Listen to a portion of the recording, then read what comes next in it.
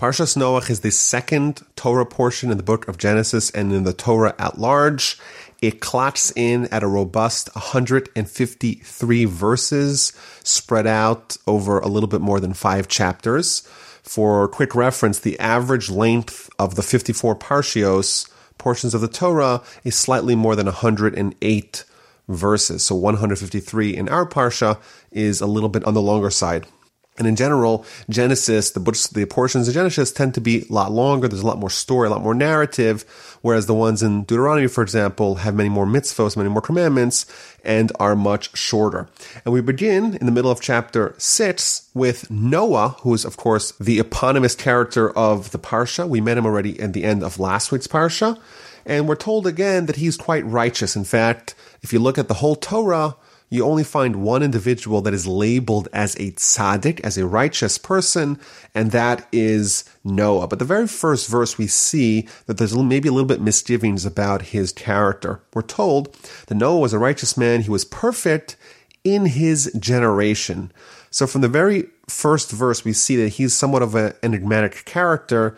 He's a tzaddik, he's righteous in his generation, which seems to imply, well, maybe his status would be altered if he was in a different generation. So Rashi already tells us some of the sages, when they look at Noah, they look at him very positively. He was righteous in his generation. Imagine how much more righteous he would have been if he was surrounded by other righteous people. If he was in the generation of Abraham, he would have been even more righteous. That's one opinion. There's a second opinion amongst the sages that no, he was only righteous in his generation, but had he been in Abraham's generation, he wouldn't have amounted to very much. So there's this kind of question. Is Noah righteous in his generation only, but in other generations maybe not? Or is he righteous even in his generation, and who knows how much greater he would have been in a generation surrounded by other righteous people? And in addition, it's one of the themes we see with Noah, that he's constantly being compared to the great giants of human history and of Jewish history that came after him. So he's compared to Abraham multiple times. He's even compared to Moses once. We're told that in this week's parsha, he's called the righteous man. And then later on, after the flood, after Noah gets off the ark, he is called the man of the land. He's like a farmer. He's the earthly man. Moshe, on the other hand, Moses, we meet, of course, in Exodus. Initially, he's called an Egyptian man, and then he's called the man of God. So Moshe is on a trajectory of going up. Initially, he was just an Egyptian man, and then he became the man of God. Whereas Noah seems to have the opposite trajectory. He starts off as a man, a righteous man, and then he becomes an earthly man, a mundane man. It's just one of those questions of who Noah is and how exactly are we supposed to view him. But this particular idea that he's compared to Abraham, and we're contrasting how great he would have been had he been in Abraham's generation, it does tell us maybe a little bit about Noah's character. On one hand, Noah was great despite the people around him. And had he been surrounded by people who were great on their own right, he would have been even better. That's almost like one strand of his character. Alternatively, he was great not despite the people around him, but precisely because of the people around him. Noah was someone who thrived in such circumstances. He was like a contrarian. He was someone who specifically went against the grain. The people around him were all wicked, and he went the other direction, and he became very righteous. Whereas if he didn't have that influence propelling him forward, he would not really have been as great as he became. But right away, we see again that it's not so clear. He's very righteous, but only righteous in his generation. And he has 3 sons, Shem, Ham, and Japheth. And we're told, and this is a continuation of what happened in last week's parsha, that the land becomes corrupt and the land is full of theft. Rashi tells us that there is all kinds of sins of idolatry that became widespread. Sexual sins became commonplace. There's a lawless nature. There's even animals are interbreeding. there's been a moral decline. And the Almighty sees what's happening, and he decides he's going to destroy the world and start from scratch. And he tells Noah, of course is a prophet, that's it, this is the end.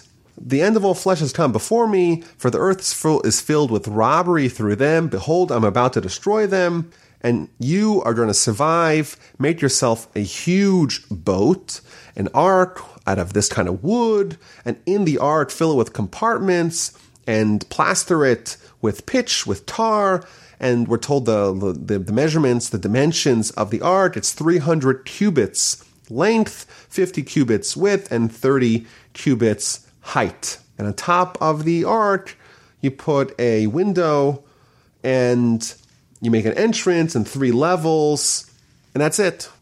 The Almighty is going to bring water to destroy the world, but you're going to go into the boat, and you're going to survive. Now, it's interesting. Rashi tells us that the real objective over here was to create this stirring of repentance when people see Noah building this monstrous boat, maybe not even near any water, and they'll come to him and say, well, why are you building this boat? And in fact, our sages tell us that he worked 120 years to build this enormous ship. And the people are going to come to him, all the passerby, and they're going to say, well, Noah, why are you building this massive boat? And he'll respond to them, well, because the Almighty is going to bring a terrible deluge of rain to destroy the world because you're all sinners. And the hope was that thanks to this inspiration, the people will decide to repent and the flood will be postponed or even canceled. So in essence, the ark was a tool to encourage repentance. But of course, as we know, even though he spent 120 years building it, it didn't actually yield that result, the intended result. The people were not convinced, they didn't return, and the flood happened. Now, it's interesting. The Torah tells us the exact dimensions of the ark. It's 30 amos long, 30 cubits length. A cubit is around 2 feet or so. So if you think about it in those terms, in those dimensions, 300 amos long, so it's 600 feet long, 100 feet wide, and 60 feet tall. And it's interesting that we now know today that if you want to build a boat for maximum buoyancy, the width of the boat should be 1/6 of its length, and the height should be 1/10 of its length. That's been proven today. And here we see that at the time of Noah, thousands of years ago, they might have told him, okay, I want you to build it precisely with these measurements. And we know today that's the best way to build a boat. The dimensions, the relationship of the length and the width of the height are supposed to be in accordance with what Noah did in order for it to float the best. Now, on top of the boat, he's told to put a tzoar, or a window. And it's interesting, Rashi tells us that this word tzoar, which we translate as a window, some opinions actually hold that this refers to a window, but alternatively, it could be referring to some sort of precious stone through which the prism of the light on the outside will illuminate the inside. Maybe a pearl, maybe some other sort of crystal or different stone that will enable there to be illumination inside. It's an interesting dispute that Rashi offers here. Some sages say that tzoar means window, and some sages say that tzoar refers to some stone. And one of the commentaries notes that Rashi at the beginning of the Parsha offers, again, 2 opinions of the sages. Was Noah super righteous even in his generation? And he would have been even greater in the generation of Abraham? Or was Noah righteous only in his generation, but in Abraham's generation he wouldn't have amounted to much? So the commentaries note that these 2 comments of Rashi, A, with respect to Noah's righteousness vis-a-vis other generations, and B, with respect to what kind of window or source of illumination was put onto the ark, they're actually connected. Because if Noah was only relatively righteous, he was only righteous in his generation, then the rule is that if someone is righteous but not fully righteous, they're not allowed to witness the suffering of the sinners. And therefore, according to the second opinion in Rashi, that Noah was only righteous in his generation, well, then he would not be allowed to look outside to see the suffering of all the sinners. And therefore, when it says tzoar, it must be referring to a stone, but not to a window. Whereas, according to the other opinion in Rashi, where Noah was righteous even in his generation, he would have been so much greater if he was in Abraham's generation. Well, then the word tzoar can mean a window, and Noah was allowed to look outside to see the suffering and the downfall of the people of his generation who were sinners. It's interesting, we see this theme again in several chapters. We'll read about Lot, who is Abraham's brother-in-law and nephew. He's going to be a resident of the city of Sodom and Gomorrah, and he's going to be saved, but he's told quite sternly he's not allowed to look and witness in the downfall of the sinners, because he himself was only relatively righteous, and he was really saved primarily due to Abraham. That's why he was not allowed to witness the suffering and the downfall of his wicked members of his city. Now, one of the themes that, I spent many years in yeshiva, and one of the themes that's revisited many, many times in the course of someone's tenure in yeshiva is that the yeshiva really is modeled after the ark.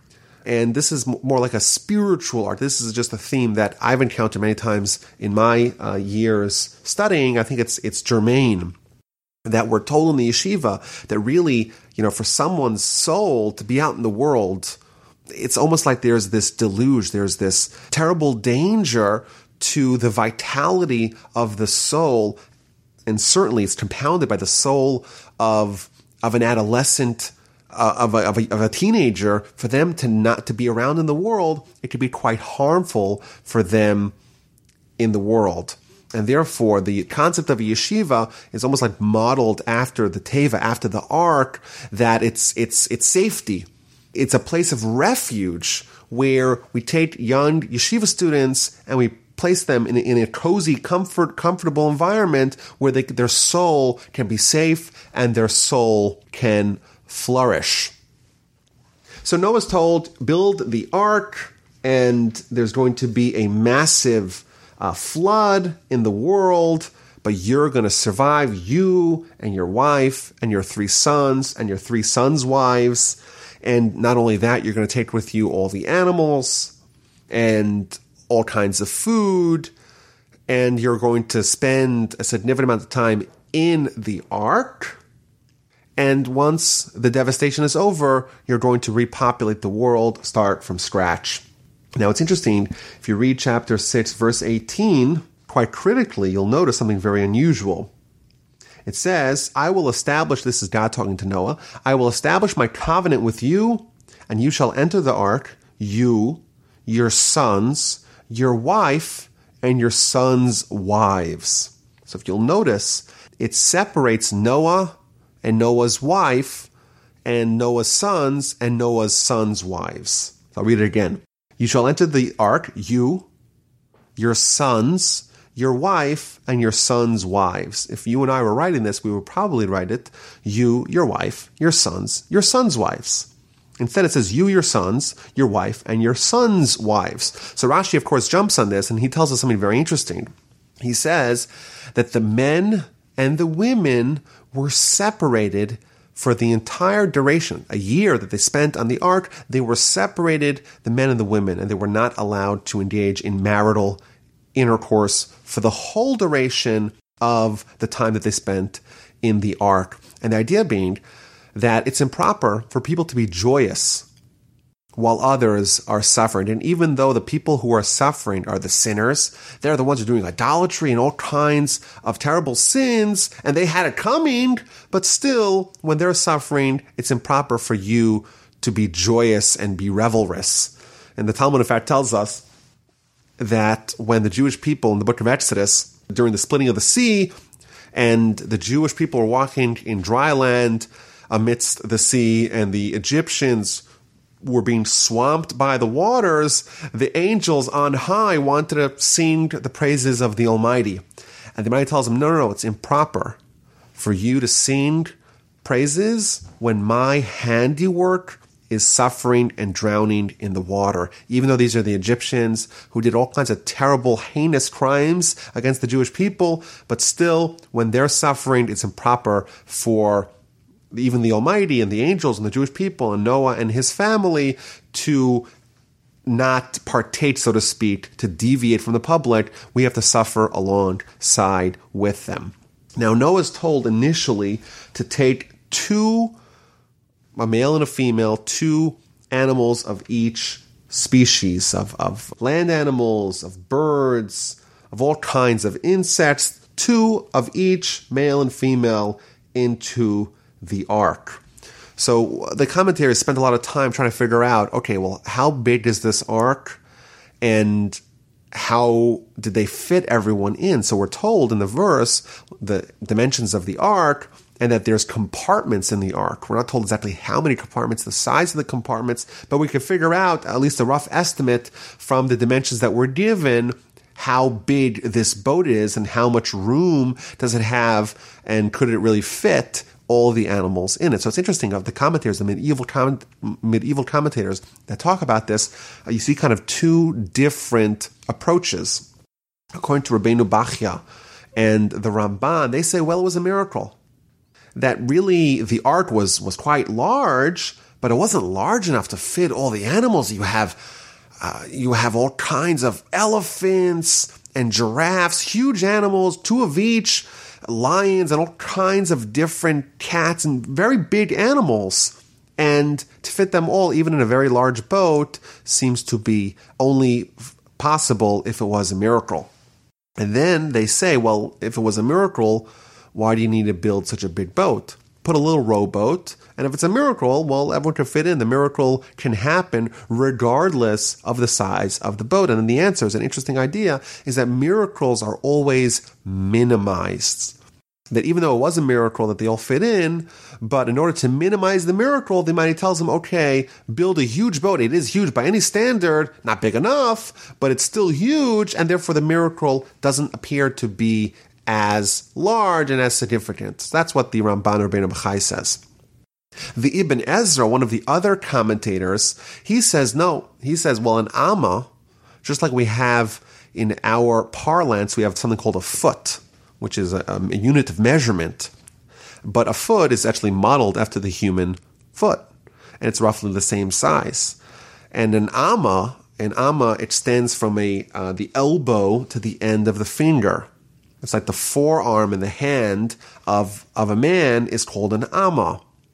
So he wants to suggest that Noah was a lot larger than maybe humans are today, and therefore the amma that it's talking about in that antediluvian period is actually much larger. It's not 2 feet, maybe it's 12 feet, maybe it's 7 feet, but it's bigger, and therefore the whole boat is bigger.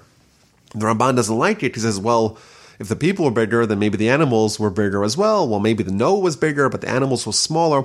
But it is kind of an interesting discussion to dwell upon.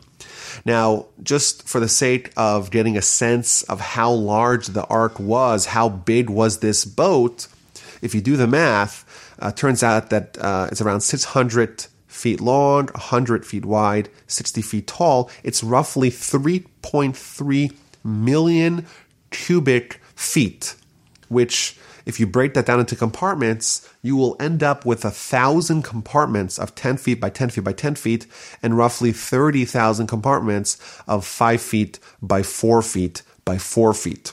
If you were to make this into a zoo, and you put each compartment next to each other, you end up with a zoo that's 27 miles long, the length of a marathon. So by any standard, this is not a small zoo, this is not a small ark, this is not a small boat. There's still a lot of room to put a lot of different animals. Granted, you need room for food and waste disposal, etc. But the point is that this is still a massive, massive boat. Now, the Almighty tells him, okay, I'm going to collect all the animals. However, he makes an exception. In verse 20, he tells him, from each bird according to its kind, from each animal according to its kind, from each thing that creeps on the ground according to its kind. According to its kind.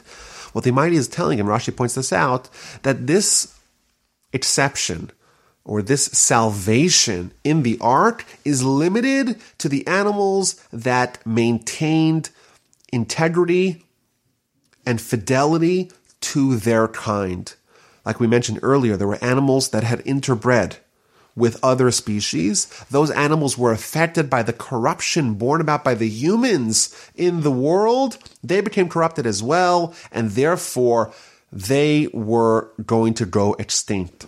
So we don't know how many animals existed before the flood, but what we do know is that the flood was not only a terrible, traumatic event to world ecology and world population, but it was also a massive extinction event to who knows how many species that had not fulfilled the requirement needed to be allowed entry, that they had interbred with other species. Fine, so Noah does exactly what the Almighty tells him. That's how chapter 6 ends. And Noah did according to everything God had commanded him to do, so he did. He built the ark exactly the way the Almighty wanted him. Like we said, this took 120 years. So in essence, you have 120 years from chapter 6, where Noah is instructed to do this, to chapter 7, when it is completed. So chapter 7 begins, Then Hashem said to Noah, Come to the ark, you and all your household, for it is you that I have seen to be righteous before me in this generation. And then the Almighty reminds him, okay, it's not just you and your family, it's also animals. Of every clean animal, you take 7 pairs, a male and a female. And of the animals that are not clean, i.e. the animals that are not kosher, you take only 2, a male with its mate. So it's interesting, in chapter 6, the Almighty tells him, you're taking 2 of each species. In chapter 7, it says, no. Of the non-kosher species, well, then you take 2, male and a female, husband and wife. Of the kosher species, or the species that will eventually, in the Torah, be labeled as kosher, you take 7 pairs, male and female, total of 14 animals. So the question can be asked, well, I don't understand. Why is the Almighty contradicting himself? In chapter 6, when he instructs Noah to go into the ark, it's 2 of each and doesn't differentiate between kosher, clean animals, not kosher, unclean animals. And then when the final day has come to go into the ark, the Almighty says, okay, 4 kosher animals, you take 7 pairs, a total of 14. And for non-kosher animals, you take only 2, husband and wife. So maybe the answer is that what actually happened is something very significant. Now, why do you need, what's the difference between kosher and non-kosher animals? We'll see later on, after the flood is over, Noah has exited the ark, he brings sacrifices to God with the kosher animals. And what changed between chapter 6 and chapter 7 is the fact that Noah, he had a massive transformation, personal transformation. Originally, God said, okay, it's about survival. We need the world to continue. You're righteous. We need the species, at least the species that have not interbred, to continue. We have to gather 2 of each. But Noah did everything fastidiously, meticulously, filled all the Almighty's requests. So he, in essence, is adopting the will of God completely. And that's the last verse of chapter 6. And now the Almighty tells him, it's not just going to be about survival. I want to have a deep relationship with you. And therefore, I want you to bring extra animals so you can bring sacrifices, which are this bond between man and God. I want to have that relationship with you because you're very special, even more special than I thought initially, or than you were initially, and therefore bring 7 pairs. That said, this policy almost that we see amongst the commentators and in the Talmudic and Midrashic sources of poking holes in Noah's character continues even in the episode of him entering the ark. So he's told, gather this in 7 days, gather the animals in 7 days. There's going to be rain for 40 days and 40 nights, and everything that exists is going to be destroyed. And Noah again does whatever God wants. He's 600 years old at the time. And this is the critical verse. This is chapter 7, verse 7. Noah, with his sons, his wife, and his sons' wives, so again, the men and the women are being separated, went into the ark because of the waters of the flood. So Rashi right away jumps on these words. Noah entered because of the waters of the flood, which seems to imply that the reason why Noah entered was not because of the instruction that God told him in the beginning of chapter 7, go into the ark, you and your household, you're going to survive this. It was actually because of the waters, almost as if Noah waited to see, is this real? Will it really start raining? What does the forecast look like? And only because the waters, the actual effect of the flood, that nudged him into the ark.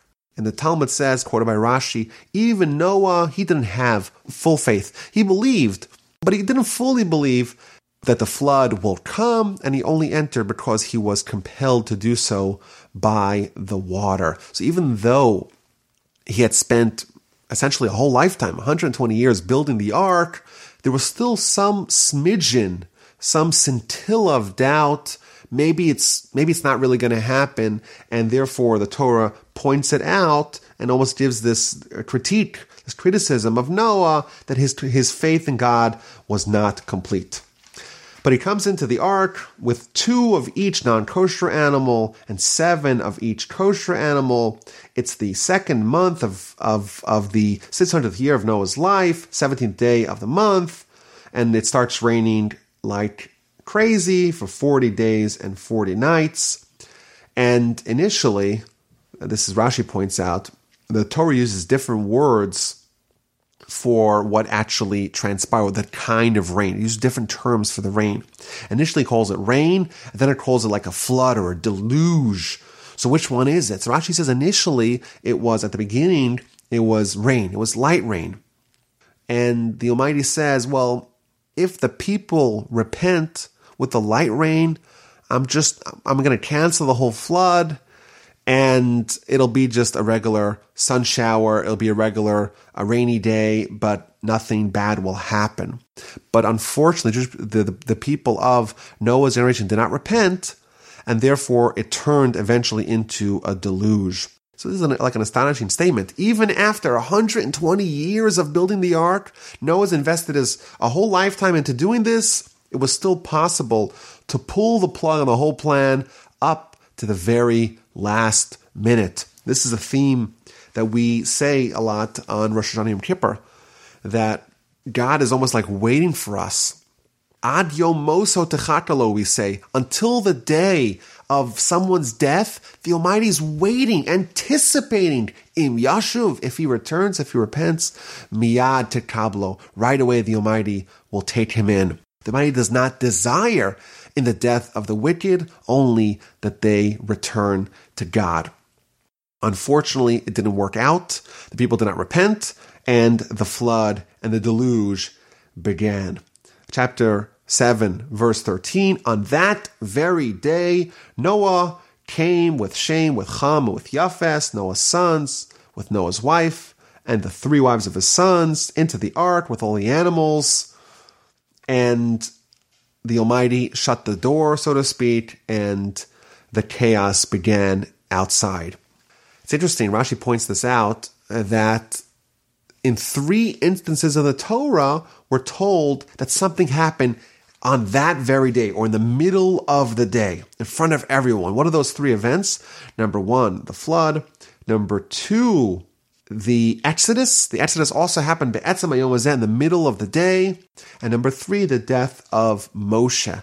And in all 3 instances, Rashi explains that these were such transformative events that people said it's not possible for it to happen. It's not possible the Almighty will save this one family and kill everyone else. It's not possible the Almighty will take a nation, snatch them amidst another nation, and bring them out of Egypt. It's not possible that Moshe, the great leader, the great prophet who gave us the Torah, who engineered and orchestrated and led the Exodus, he'll die? Not possible? And the Almighty says, no, it is possible, and I'm going to do it all these 3 things in the middle of the day. So the flood is on the earth for 40 days. The waters just keep on piling on, and the ark is lifted above the earth, and the waters strengthen, and the waters just get higher and higher until all the mountains are covered. Everything's covered, and in fact, we're told in verse 20 that the water ascends 15 cubits higher than the mountains. Everyone that's alive is died. All the birds, all the animals, all the beasts, all the creeping things, of course, all people, they all died. all in whose nostrils were the breath of the spirit of life, of everything that was on the dry land, died. Commentators point out the fish did not die. Interesting. And it says, and he blotted out, this is the Almighty, blotted out all existence that was on the face of the earth, from man to animals to creeping things and to the birds of the heaven. They were all blotted out from the earth. Only Noah survived and those with him in the ark. So these words, only Noah survived. Noah didn't thrive. He also survived. Says Rashi, something very interesting here in Rashi. Rashi says that Noah survived coughing and spitting blood. It wasn't a very pleasant year that he spent on the ark. Why? Because the whole day he's feeding all the animals. And some animals eat at 4 a.m, and some animals eat multiple times a day. And he's running around like a madman, feeding everyone, taking care, tending to all these animals. That's one opinion in Rashi. The second opinion in Rashi is that during one of these days, Noah was late in giving food to the lion, and the lion swiped him. The lion hit him, and therefore Noah was coughing and spitting blood. So this is an interesting little Rashi that's almost telling us not just about what happened outside of the ark during this eventful year, but what happened inside. It wasn't so pleasant. It was very difficult for Noah and his family. So one of the commentaries says something very interesting. The reason why the whole flood happened, that we saw at the beginning of the parsha, it was because the people of the time of the generation were wicked, were evil. They did idolatry. They did all kinds of sexual misdeeds. But what actually sealed the deal was that they did robbery. There was lawlessness. People didn't respect other people. There was a lack of kindness, of concern for other people and what they needed. There was a lack of kindness. And therefore, what had to be fixed, so to speak, in this fundamental flaw of humanity was that they weren't kind. And therefore, in order to ensure that whatever emerges from the ark, humanity will be infused with love and kindness, they'll train themselves to become habitually kind people. The Almighty says, okay, for this year that Noah's in the ark, he's going to be doing nothing but kindness, feeding the animals, tending to them, running around like a madman, having no personal life, no personal respite, just doing kindness to the animals. And hopefully this will instill a new kind of human that will emerge. The people will not have the same characteristics that led to this first debacle. Once Noah and his family leaves and begin to repopulate the earth, it'll be a different atmosphere. So chapter 8 begins. It's been 150 days now, and the Almighty remembered Noah and all the beasts and all the animals that were with him in the ark. And the Almighty slowed down the water subsided, the rain stopped, the windows of the heavens closed, and the water begins to recede. It takes a while for it to recede. Eventually, the ark settles on top of one of the mountains, Mount Ararat.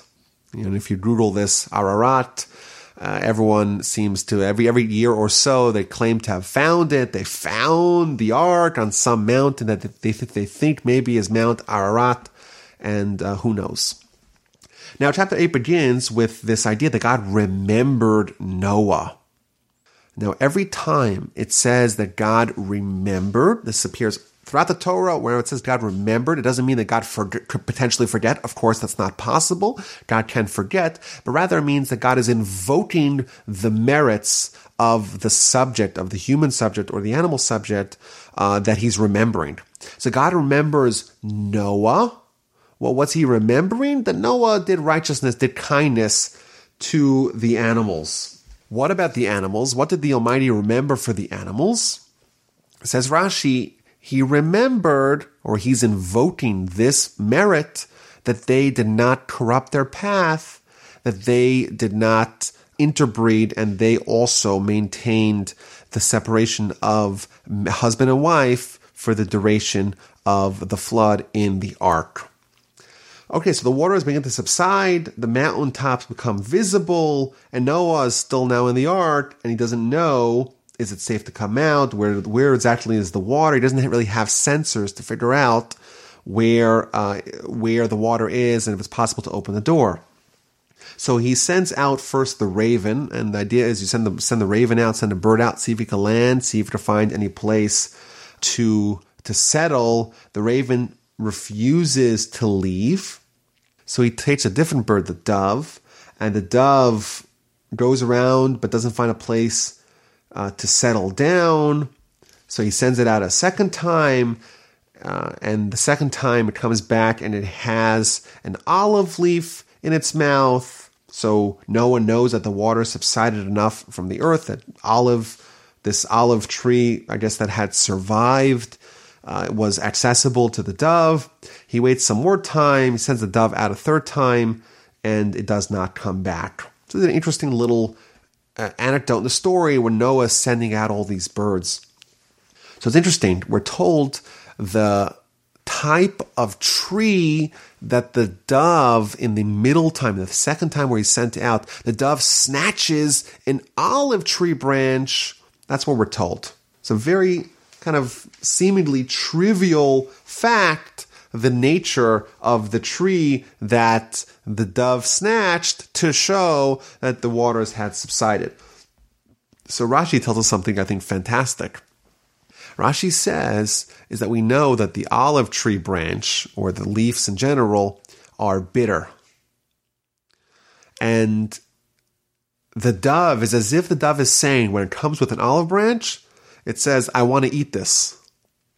Even though it's bitter, but it comes straight from God, and not have foods that are as sweet as honey, come from man.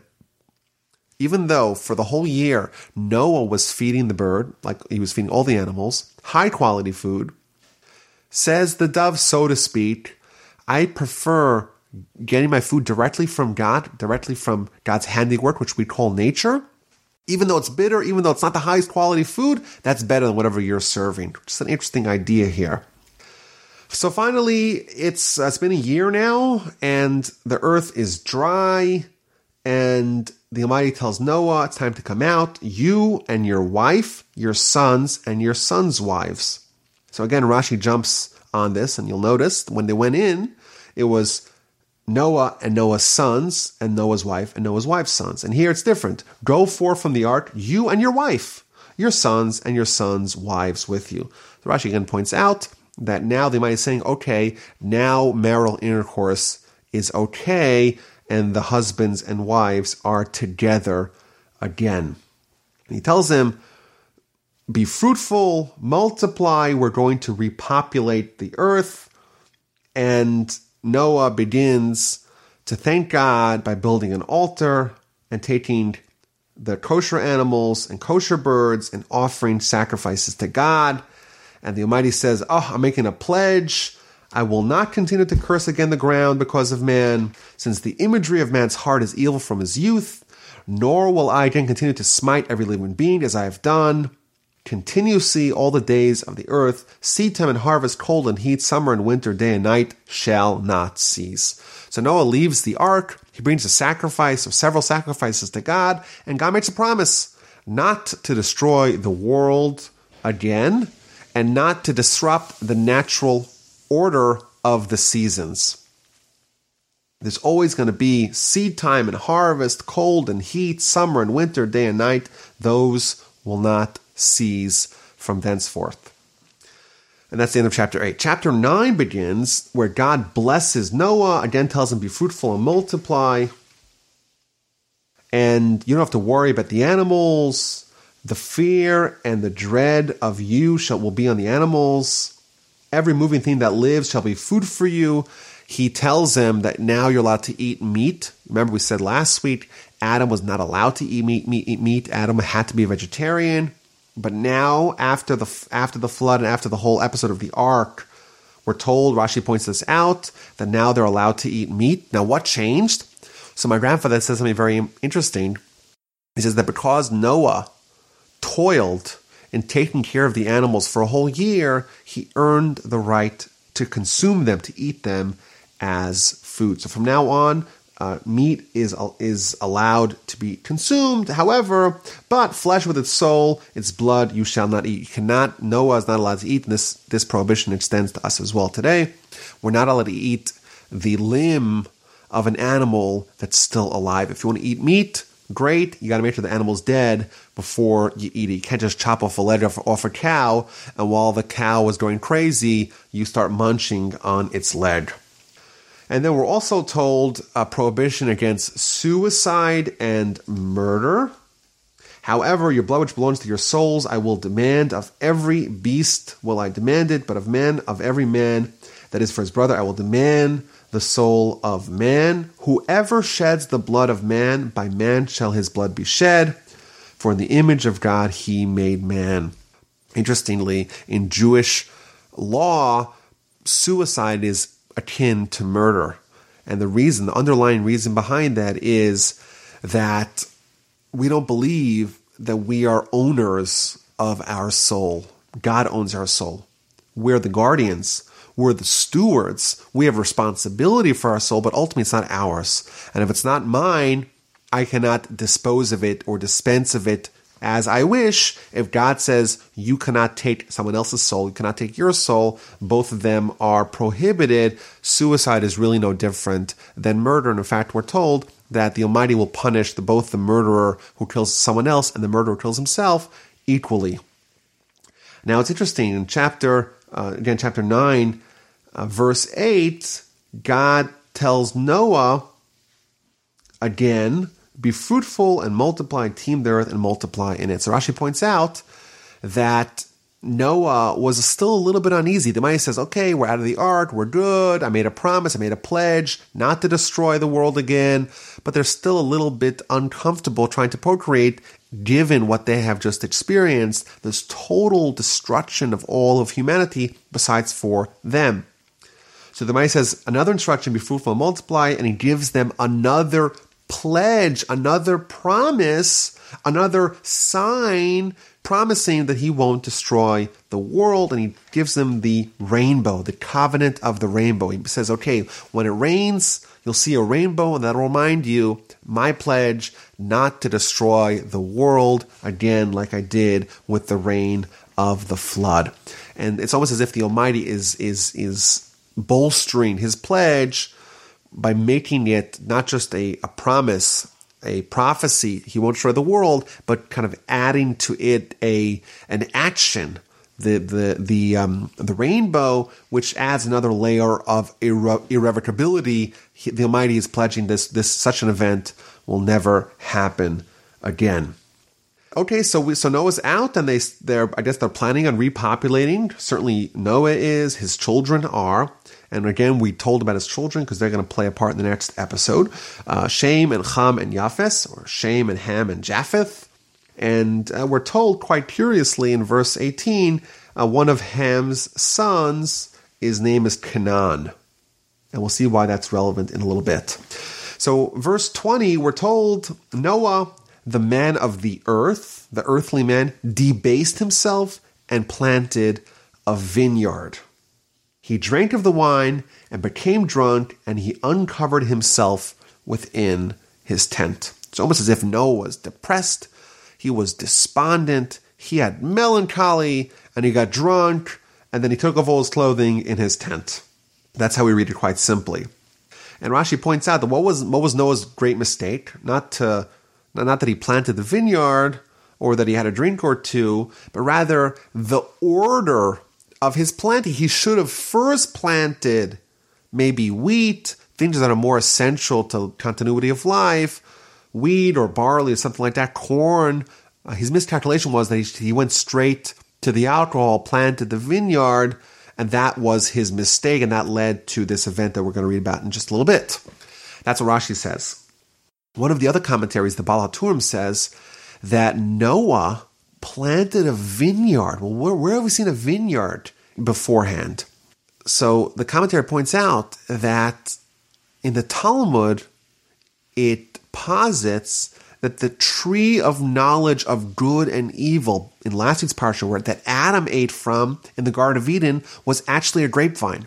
And Noah took that grapevine and replanted it, almost as if Noah was saying, okay, we've gone through this traumatic event as a species, but now we're going to replicate the conditions of the Garden of Eden. It's almost as if like we're going to restore the level of Adam prior to the original sin, and now we're going to recreate the garden. So he takes the vines and then he brings with him from the ark and begins to plant and eventually becomes drunk.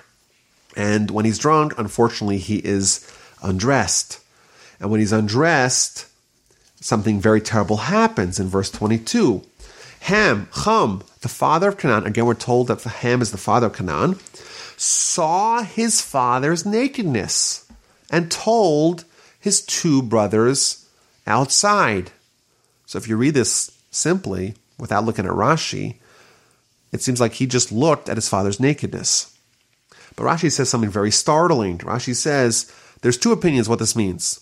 Either he castrated his father, or he sodomized his father. And maybe the rationale for Rashi to interpret that is that when Noah wakes up, he realizes what happens to him. And the Rashi explains a little bit later that the reason why why he castrated his father was because he said, hey, my father has 3 sons, so the whole world is going to be divided up between us 3. And what happened to Adam's sons? Well, he had only 2 sons. And one of them killed the other because he didn't want to split the world. He didn't want to split his inheritance. So he took drastic measures and killed his brother. Well, my father has 3 sons. So I only have 1/3 of the world for myself. And now my father is even thinking about having more children. And that's going to dilute my share of the inheritance. So his only solution to such a problem was to castrate his father. Now, in the interim, when the 2 other brothers, they hear about what's transpiring in the tent, they take a garment and they put it on their shoulders and they walk backwards and they cover their father's nakedness. And their faces were turned away that they didn't see it. And afterwards, when Noah wakes up, he realizes what happened and he dispenses the proper punishment and reward. He says first, cursed is Canaan, a slave of slaves shall he be to his brother. Ham, his son, Noah's son, committed a grievous act against him. And what does he do? Noah punishes Ham's son, Ham's 4th son. So the Talmud tells us is that what Ham did was by castrating his father, he ensured that his father's 4th son would not exist, would not come into fruition. And therefore, tit for tat, measure for measure, his 4th son, namely Canaan, is going to be punished. He'll be a slave of slaves to his brother. And Shem and Japheth, the other 2 sons who did the magnanimous act of covering their father in his time of vulnerability, they are rewarded with great blessings. Blessed is Hashem, the God of Shem. May God extend Japheth, but he will dwell in the tents of Shem. And Canaan is going to be a slave to both of them. And then finally, the story of Noah ends in verse 28, that Noah lived for another 350 years after the flood, and his total lifespan was 950 years, and he died. It's interesting. There's an episode in the Talmud just about this idea of the sensitivity that we're shown in this episode about covering the father's nakedness. So the Talmud talks about Antoninus, who was most likely Marcus Aurelius Antoninus, who was the Roman Caesar at the end of the 2nd century of the Common Era. And according to Jewish sources, he was quite friendly with the leader of the Jews at the time, who was known as Rabbi Judah the Prince. And according to some opinions, he actually converted to Judaism. So the Talmud records a very interesting episode. It says that this Antoninus, this Caesar of Rome, converted to Judaism and circumcised himself, which, as we know, is part of the process of converting to Judaism. And he comes to his friend, Rabbi Judah the Prince, and he says, I want you to inspect the job. See if I did a good job. Was my circumcision valid? So Rabbi Judah the Prince tells him, at my circumcision I have not looked at once in my life, and I'm going to look at yours. And says the Talmud, this is why Rabbi Judah the Prince, his name is, or one of his nicknames in the Talmud, is Rabbeinu HaKadosh, our holy teacher. He was holy because he had the same sensitivity to matters of privacy, this incredible sensitivity to matters of privacy that we see here is lauded in the episode of Shem and Yafes covering their father. And now the rest of the Parsha, which is chapter 10 and chapter 11, are going to be, there's going to be a lot of lineage. We're going to, just like at the end of the first Parsha, Parsha's Bereshis, we went from Adam to Noah and the 10 generations spanning Adam to Noah. Here we're going to go with it, we're going to delineate quite quickly the 10 generations from Noah to Abraham, who's going to be, of course, the central character of the next several portions of the Torah. But amidst this lineage of all these nations that are going to descend from Shem, from Ham and Yafes, we're going to meet about a very important character whose name is Nimrod. So chapter 10, verse 8, and Cush begot Nimrod. He was the first to be a mighty man on earth. He was the first one to make a real empire. He was a mighty hunter before Hashem. Therefore it is said, like Nimrod, a mighty hunter before Hashem. The beginning of his kingdom was Babel, Erech, Akkad, and Calneh in the land of Shinar. From that land, Ashur went forth and built Nineveh, Rehovot Ir, all these cities that he built into this great city. And Nimrod is going to be an important character for the episode of the dispersion that we'll read about in just a bit. And he's also going to play a role in the life of the great hero that we're going to meet at the end of the Parsha, Abraham, who's initially called Abram. Rashi tells us something very interesting about Nimrod, that he was someone who was going to lead this rebellion against God, not because he didn't believe in God, because instead he knew about God, but rebelled against him intentionally. Now, what was this rebellion? So after we read about more of these families and the various different tribes that they spawned, in chapter 11 we read about the Tower of Babel. Again, this is the first great civilization in Babel under the leadership of Nimrod, and they're going to try to rebel against God. We read in verse 1, the whole earth was of one language and a common purpose. And it came to pass, they went to the valley, and they said to each other, let's make bricks and burn them in a fire, and then use the bricks as a stone, and then use various things like cement or mortar, and we'll build ourselves a city, and then a tower on top of the city, and have the tower go up all the way to heaven, and we'll make a name for ourselves, lest we be dispersed across the whole earth. That's what it says. That's their plan. They're going to build this massive structure, this massive skyscraper, and they're going to go up to heaven. Rashi tells us it wasn't clear what they had intended to do. Let's go up to heaven and make war with God. Let's go to heaven to maybe give support to the heavenly firmament so it doesn't collapse upon us like it did in the times of the flood. Of course, the times of the flood were in very recent memory. They were worried that maybe in the sky it wasn't secure enough. We had to build some sort of column to hold it up in heaven. The Talmud tells us that there were actually three different groups or different attitudes toward this tower.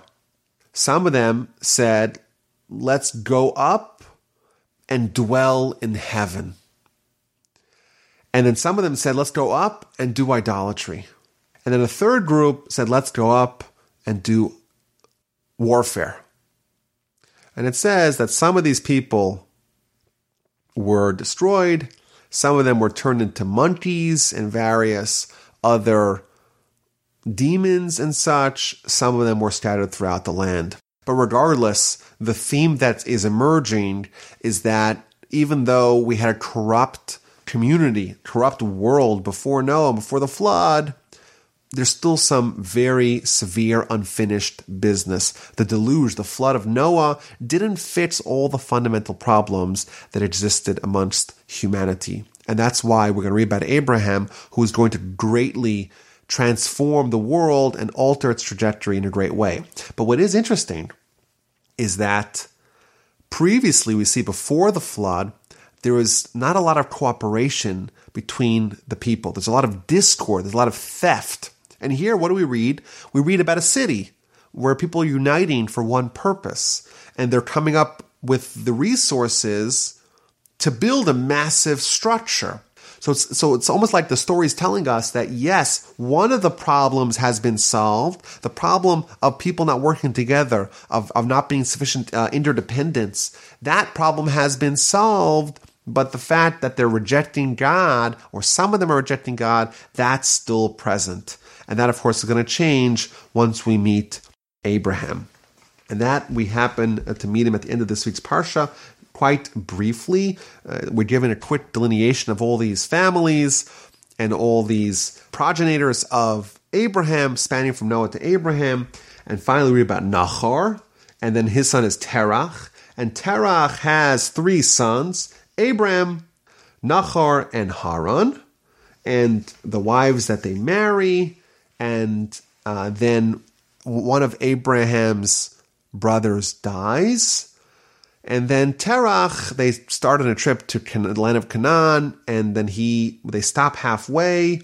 They stop in a place called Haran, and they don't make it to Canaan. But at the beginning of next week's Parsha, we're going to read about Abraham and his journey on his own, without his family, with just his wife and his followers, where they head out to the land of Israel, known then as the land of Canaan.